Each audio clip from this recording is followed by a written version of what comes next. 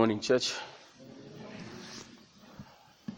Please turn with me to Colossians chapter 2. We're going to look at verse 16 to verse 23. Colossians chapter 2, verse 26 to verse 23.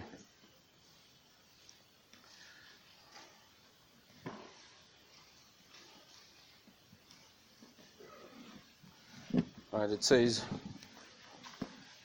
"Therefore, let no one pass judgment on you in questions of food and drink, or with regard to a festival, or a new moon, or a Sabbath. These are a shadow of the things to come, but the substance belongs to Christ.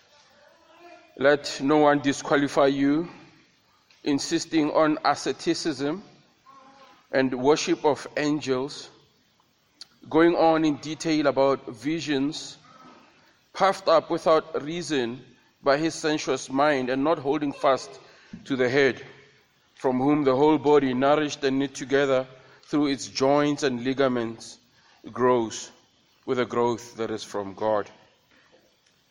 If with Christ you died to the elemental spirit of the world, why, as if you are still alive in the world, do you submit to its regulations? Do not handle, do not taste, do not touch, according to human precepts and teachings. These have indeed an appearance of wisdom in promoting self-made religion and asceticism and severity to the body, but they are of no value in stopping the indulgence of the flesh."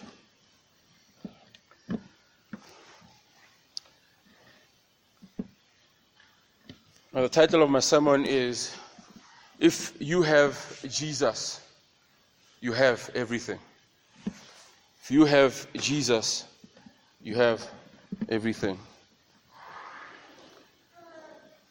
William Randolph Hearst was an obsessive art collector. His mother once said about him as a boy that he was obsessed with antiquities.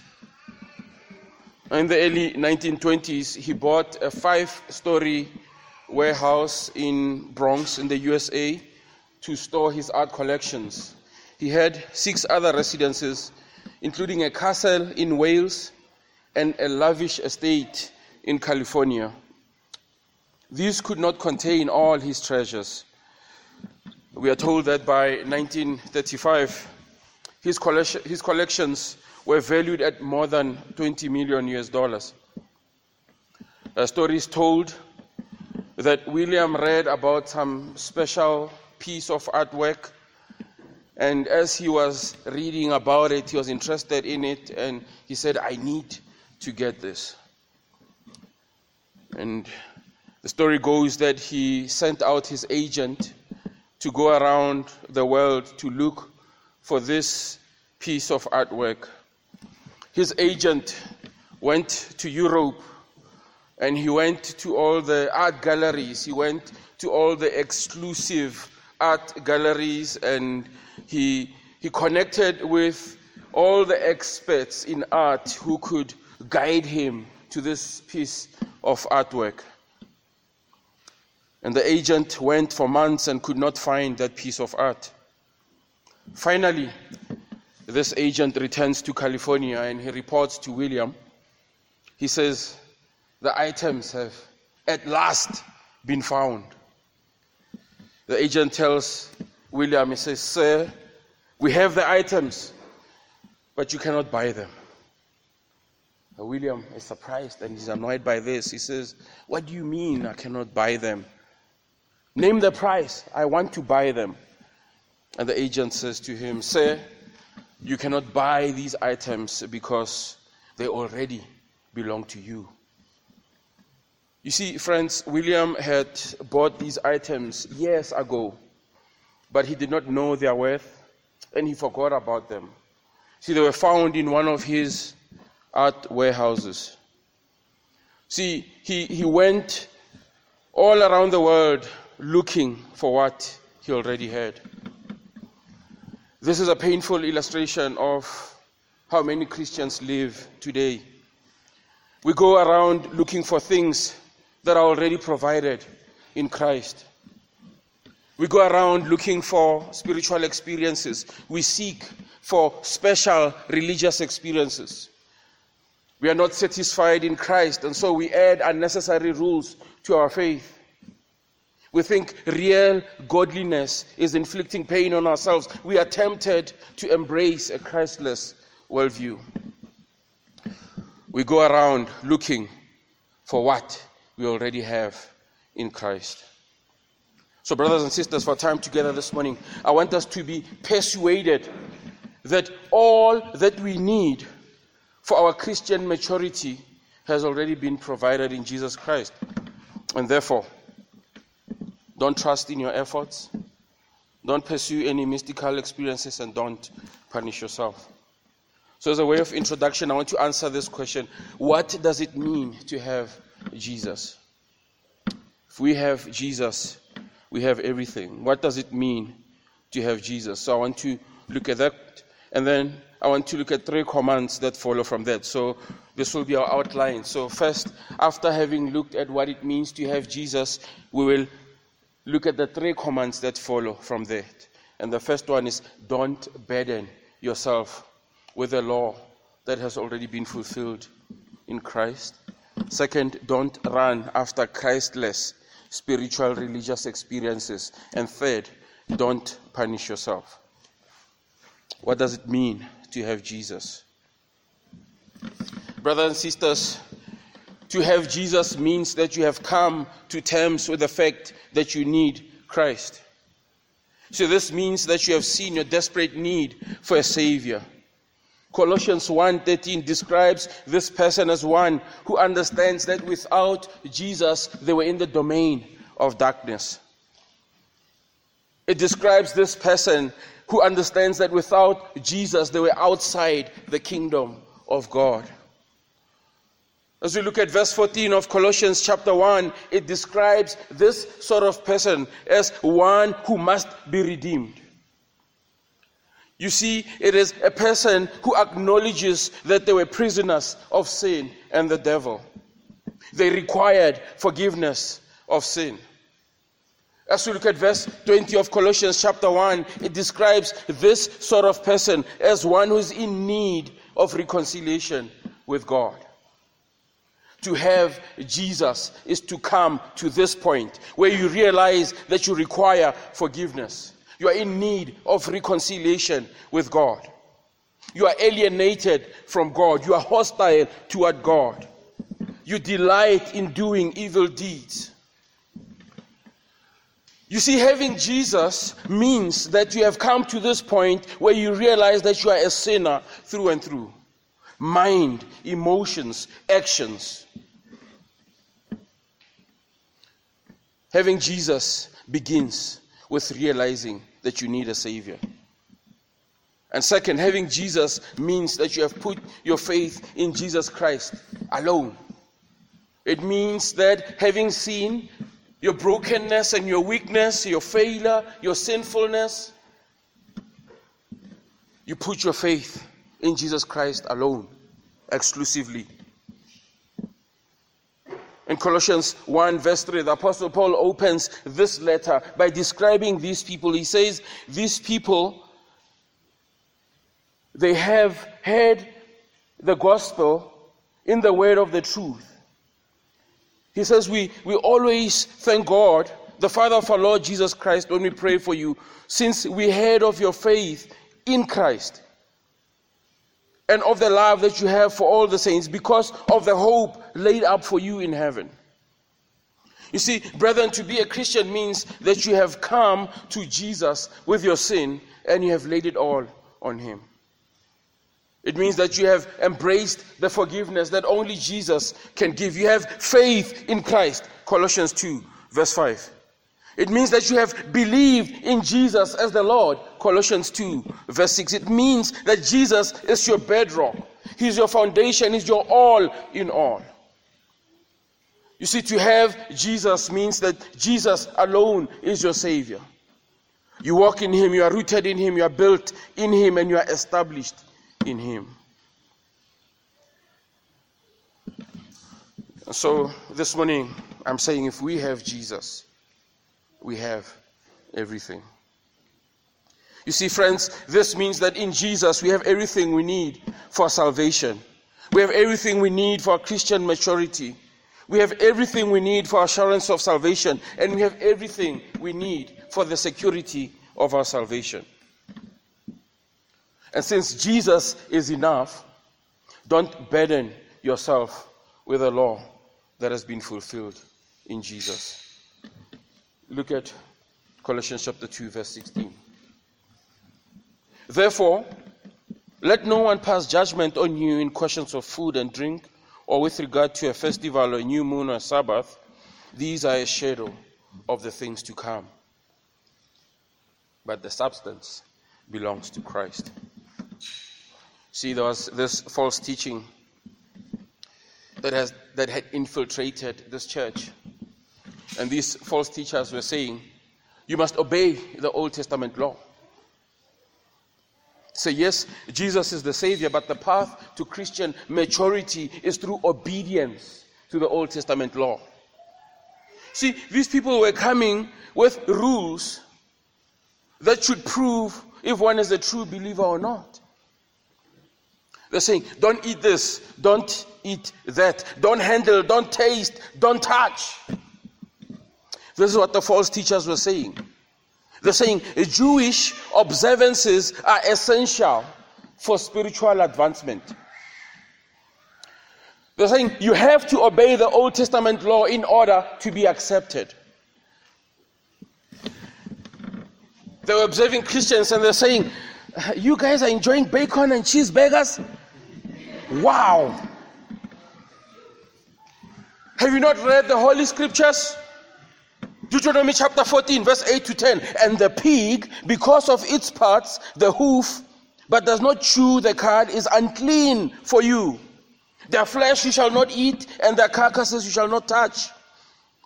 Of all that are in the waters you may eat, whatever has fins and scales you may eat, and whatever does not have fins and scales you shall not eat. It is unclean for you. Brothers and sisters, here we see the subtle danger of this teaching that emphasized the Jewish law. These false teachers were saying, you see, we are all about the word of God. Our intentions are pure. We want you to be a Christian who obeys God completely. We are all about sola scriptura. And not only that, we are all about total scriptura. All of it. You say you love God? Then do you love His word? Do you believe in the Bible? Have you read Deuteronomy chapter 14? Then why do you eat bacon and cheeseburgers? Why do you eat prawns? Why do you eat shrimps? Come on. True Christians obey the law of Moses. This is what they were saying. You must only eat and drink certain foods. You must obey the Jewish calendar. It's in the Bible. You see, they were saying, it's not me that you have a problem with, it's the Bible you have a problem with. How does Paul reply? Look at verse 17.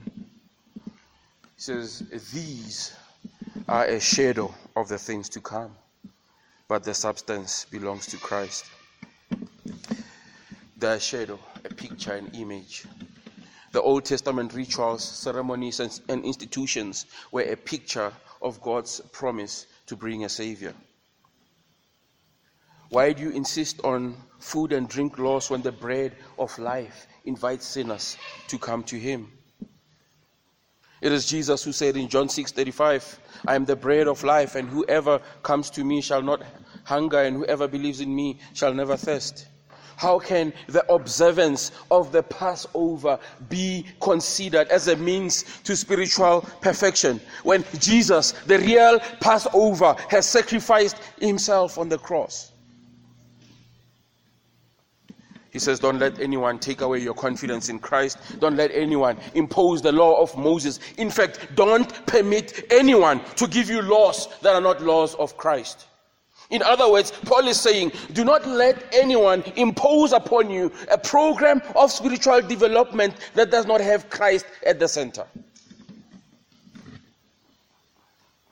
He's saying, understand the law. Have a proper comprehension of the law. The law was given to show God's high standard for holiness. The law of Moses was given to show the impossibility of salvation by the law. Romans 8 verse 3, for God has done what the law, weakened by the flesh, could not do by sending his own Son in the likeness of sinful flesh, and for sin, he condemned sin in the flesh. James 2 verse 10, for whoever keeps the whole law but fails in one point has become guilty of it all. The law simply says, do this, but it does not give help whatsoever. The law was given to lead us to Christ. Romans 3:21, but now righteousness of God has been manifested apart from the law, although the law and the prophets bear witness to it. The righteousness of God through faith in Jesus Christ for all who believe, for there's no distinction, for all have sinned and have fallen short of the glory of God and are justified by his grace as a gift through the redemption that is in Christ Jesus. The law was given to point us to a great need. You see, it was given to show us the great standard of God. It was given to show us, to give us insights into the character of God, the otherness of God, the glorious character of God. It was given to lead us to Christ. The law was given so we could learn about our utter failure, our utter sinfulness and hopelessness, our complete inability. It was given to make us desperate, to show us the state of our poverty, to show us that we are spiritual paupers. The law was given to show us the high standard of God's holiness. It was not given to grant salvation. And it was not given as a program of sanctification. The law was given to bring us to this point where we say, not the labors of my hands can fulfill thy law's demands. Could my zeal no respite know? Could my tears forever flow? All for sin could not atone. And thou must save, and thou alone.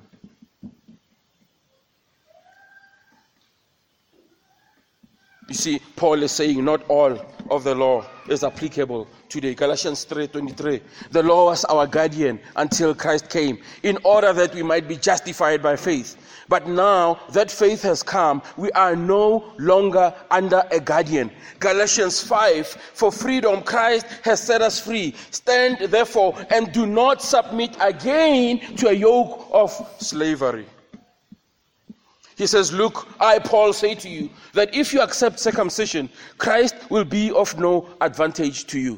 The idea here is, if you accept the dietary laws, if you accept the ceremonial laws, if you accept all these prohibitions that were given for a limited time to the Israelites, then Christ will be of no value to you. The Old Testament law was never intended by God to be the universal law for all people, for all time. You see, Jesus summarizes this and he says, we are to love God and love our neighbors. He says, you shall love the Lord your God with all your heart, with all your soul, and with all your mind. And if we obey these two commandments faithfully, we will be upholding all that God requires from us. So, brothers and sisters, Jesus is enough. Don't burden yourself with the law that has been fulfilled in Christ. Don't let anyone impose upon you a program of spiritual development that does not have Christ at the center. Now, what are the ways in which we are tempted to burden others with laws? Think about this. Are there any areas in your life where you are likely to impose extra burdens on others? Are there certain things that you feel strongly about? You know, these things that are not explicitly commanded or prohibited in the Bible, but you feel so strongly about and you are tempted to impose them on others. Do some introspection. Remember to be gentle, kind, accommodating, considerate, and promote unity and godliness at all times. False teachers are relentless. They will not stop trying to undermine Jesus Christ. And the Bible now gives us a second anchor. Jesus is enough. Don't run after Christless spiritual religious experiences. That's our second point. Jesus is enough. Don't run after Christless spiritual religious experiences. Look at verse 18, Colossians 2.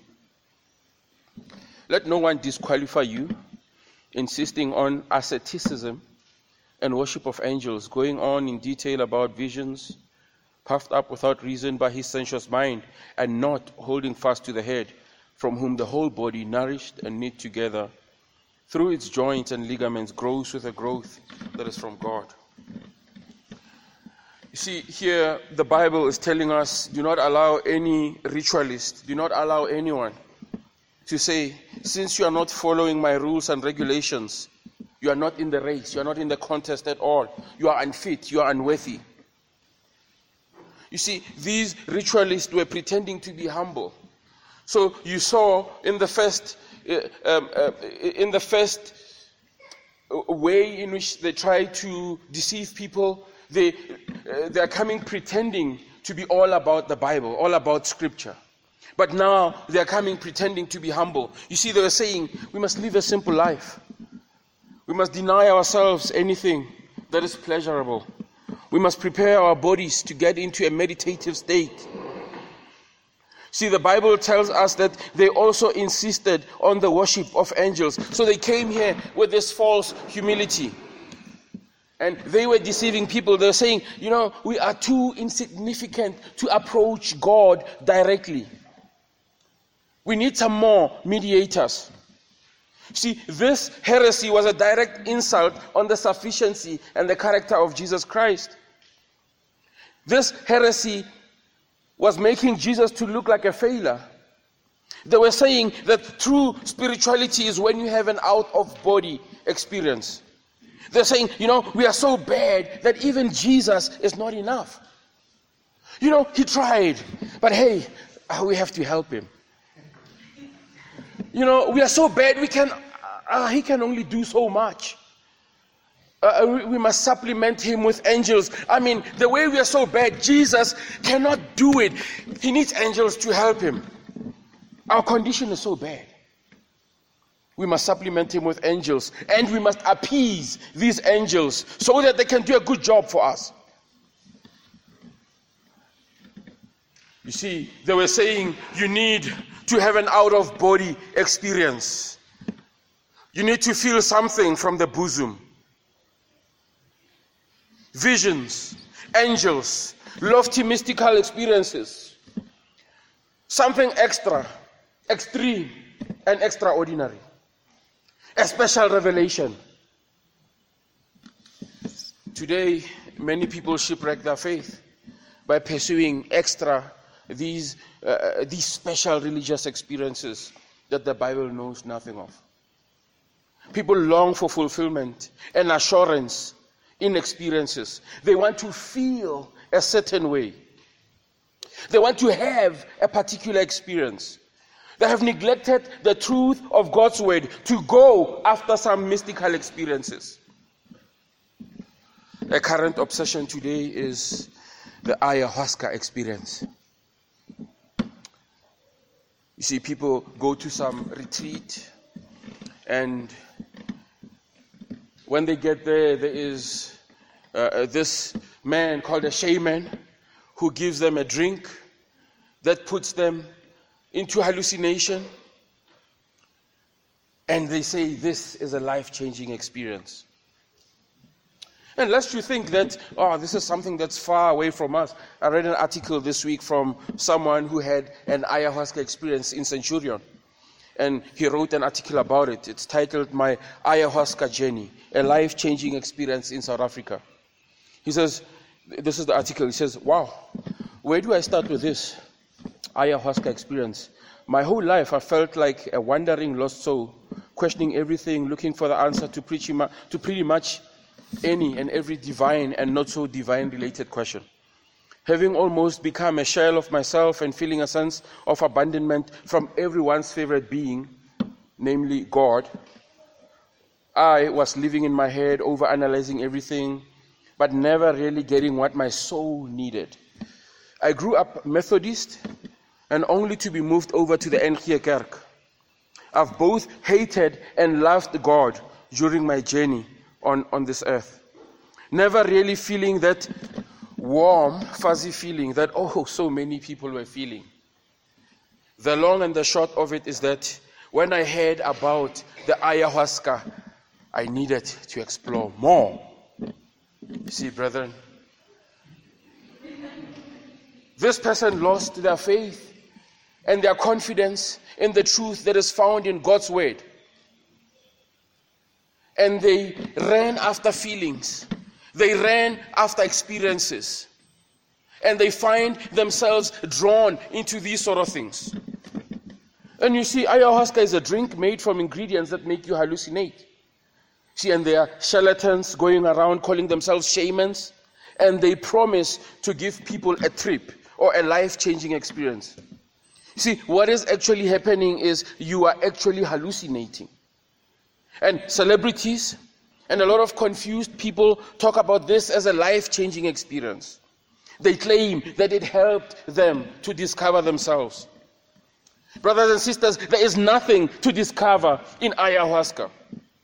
It is a drink that makes you to hallucinate. And church, I'm warning you against this obsession with spiritual experiences. Brothers and sisters, you need to hold on to the truth that is found in God's word. You need to stick with Christ. You need to believe what has been revealed in the Bible. Don't be tempted to pursue religious experiences. Do not be tempted to find your satisfaction in a feeling. Don't base your assurance of salvation upon some experience, upon some feeling. Be rooted in truth. Brothers and sisters, you don't need to be manipulated into an emotional religious experience. You don't need to get into a trance. You don't need to get into a drunken stupor. Stick with Christ. Study his character. Immerse yourself in his accomplishments for you. See him as glorious as he is. Hold fast to the head from whom the whole body is nourished. Friends, Jesus is enough. Don't run after Christless spiritual religious experiences. Hold fast to Christ. Don't let anyone impose upon you a program for spiritual development that does not have Christ at its heart. True spirituality, legitimate Christian growth, real Christian maturity is rooted in Jesus Christ. Jesus Christ, he's the source and the sustainer of all believers. Hebrews 12 tells us that Jesus Christ, he's the author and the finisher of our faith. You don't need other mediators. 1 Timothy chapter 2 verse 5 tells us that there is one God and there's one mediator between man and God, the man Christ Jesus. Be satisfied in Jesus Christ. Acts chapter 4 verse 12, there is no salvation in no one else, for there is no other name under heaven given among men by which man must be saved. You see, true Christianity is about who Jesus is and what Jesus has done for you. Hold fast to the head. Jesus says this about himself. He says, I am the bread of life. I'm the light of the world. I'm the door. I'm the good shepherd. I'm the resurrection and the life. I'm the way, the truth, and the life. I'm the true vine. Be rooted in Jesus Christ for your sustenance. Is sin strong? Come to Jesus. Is temptation strong? Come to Jesus. Are you discouraged? Come to Jesus. Are you despondent? Come to Jesus. Are you confused? Come to Jesus. Are you burdened? Come, ye weary and heavy laden, lost and ruined by the fall. If you tarry till you better, you will never come at all. You don't need some special out-of-body spiritual experience. Trust in Him. Believe in His word. Depend upon His promises. Jesus says, "Come to me, all who labor and are heavy laden, and I will give you rest. Take my yoke upon you and learn from me, for I am gentle and lowly in heart. You'll find rest for your souls, for my yoke is easy and my burden is light." Don't pursue spiritual religious experiences because you'll not find your satisfaction from those. Stand upon the solid rock that is Jesus Christ. Study Him, study His character. Let us look at our final instruction this morning. Jesus is enough. Don't punish yourself. Look at verse 20. If with Christ you have died to the elemental spirits of the world, why, as if you are still alive in the world, do you submit to its regulations? Do not handle, do not taste, do not touch, referring to the things that all perish as they are used according to human precepts and teachings. These have indeed an appearance of wisdom in promoting self-made religion and asceticism and severity to the body, but they are of no value in stopping the indulgence of the flesh. See, what we see from this text is that self-made religion focuses on the external and not the internal. See, self-made religion imposes upon people what Christ has already fulfilled for them. It has an appearance of wisdom. It looks like wisdom, but in actual fact it's foolishness. Self-made religion does not help, but it actually causes harm. You see, Christless religion is empty religion. Christless religion is godless religion. Christless religion majors on the minors. These false teachers were proposing that the way to please God is through causing harm to your body. They're saying, make your body suffer, fast for longer, be in the cold, only drink water, be alone, do not be in the company of people, go to the mountains, pray at midnight, get up at 4 a.m. to do your devotions, sleep only for a few hours. If it's hard, then it's godly. That's the motto. No pain, no gain. What is behind this idea? It is the belief that yes, God has rescued you, but that is not enough. You also need to prove yourself. It is this belief that Jesus took the punishment for your sin, but that's not enough. You must also bear the physical pain for your sin. You see, it is this view that Jesus forgave me, but I must also forgive myself.